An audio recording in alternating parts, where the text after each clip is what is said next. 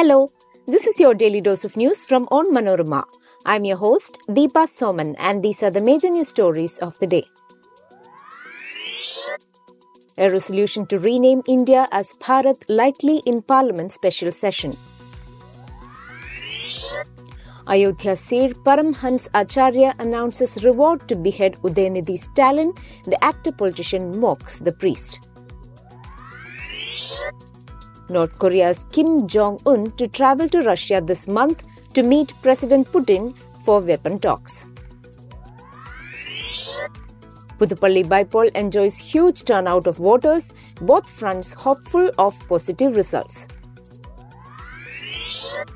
Enforcement Directorate makes 2 arrests in connection with the Karuvanur Cooperative Bank scam. Let's get into the details. Speculations are rife that the BJP-led union government is contemplating a change in the country's official name from India to Bharat. This is after an official communique by President Draupadi Murmu suggested the same.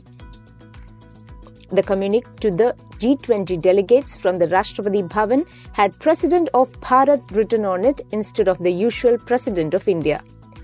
According to sources, the proposal to rename India may be brought up by the BJP during the special session of the Parliament scheduled from September 18 to 22nd.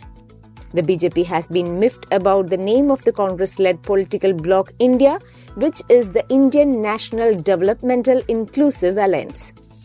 BJP MP Naresh Bansal had stirred a row in Parliament this July after he stated in the Rajya Sabha that the name India is a symbol of colonial slavery. He said it should be removed from the constitution. He also sought the renaming of the country's name to Bharat. DMK leader Udayanidhi Stalin on Monday mocked Ayodhya seer Paramhans Acharya for announcing a reward of Rs 10 crore to behead him. This year's announcement was over Stalin's alleged remarks against Sanatan Dharma. Paramhans Acharya says he'll give Rs 10 crore to shave my head. A 10 rupee comb is enough to comb my hair. He said, spinning a pun around the Tamil word "siivu," which means both comb and slice. Stalin added that he was a grandson of M. Karunanidhi who did not hesitate to put his head on the railway track for Tamil. Paramhans Acharya, the chief priest of the Tapaswi Chowni temple of Ayodhya, had said, "I will pay Rs 10 crore cash reward to anyone who beheads Stalin and brings his head to me. If no one dares to kill Stalin, I will myself find him and kill him." The CIO has in the past made similar announcements over Samajwadi Party leader Swami Prasad Maurya's comments on Ramcharitmanas and over Shah Rukh Khan for showing saffron attire in his blockbuster movie Pathan. North Korea's leader Kim Jong-un plans to travel to Russia this month to meet President Vladimir Putin, reported the BBC News. The two leaders will discuss the possibility of North Korea providing Moscow with weapons to support its war in Ukraine, the BBC said, attributing it to a US official. Where talks would be held is not clear. The Kremlin spokesman had nothing to say on the reports, which were also carried by other US media. There was no immediate comment from North Korea. Sources told the New York Times that Kim was most likely to travel by armored train. The voting for the Puthupalli Assembly constituency bypoll began at 7 a.m. on Tuesday and enjoyed a good turnout of voters.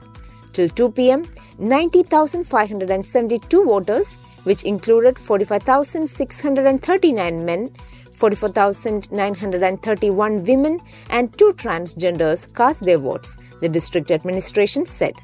While the left hopes to breach the Congress fortress for 53 years, the latter expects to secure an easy win, riding on the anti-incumbency wave in the state and late Umman Chandi's legacy. The bypoll was necessitated on account of the death of former Kerala Chief Minister and Congress stalwart Umman Chandi in July this year. The by-election was announced less than a month after his demise.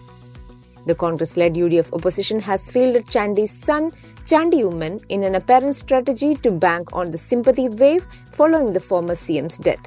On the other hand, the ruling left once again decided to go with the DYFI leader Jake C. Thomas, who had unsuccessfully contested from the segment in 2016 and 2021 against the late Chandi. The BJP has fielded its Kottayam district president G. Lijanlal. Besides these, 4 other candidates, 1 from the Aam Aadmi Party and 3 independent contestants are also in the fray. The Enforcement Directorate has arrested 2 persons in the case registered over the multi-crore loan scam in the Kaduvanur Cooperative Bank in Thrissur district.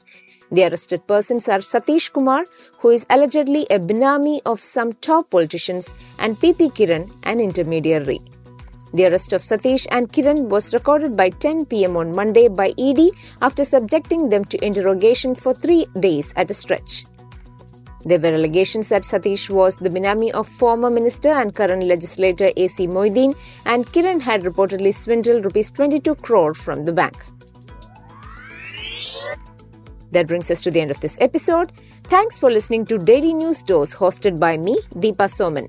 Daily News Dose podcast is produced by Vishnu Muralidharan with technical production by Idea Brew Studios. Follow onmanorama.com for detailed updates on the latest news and be sure to come back tomorrow.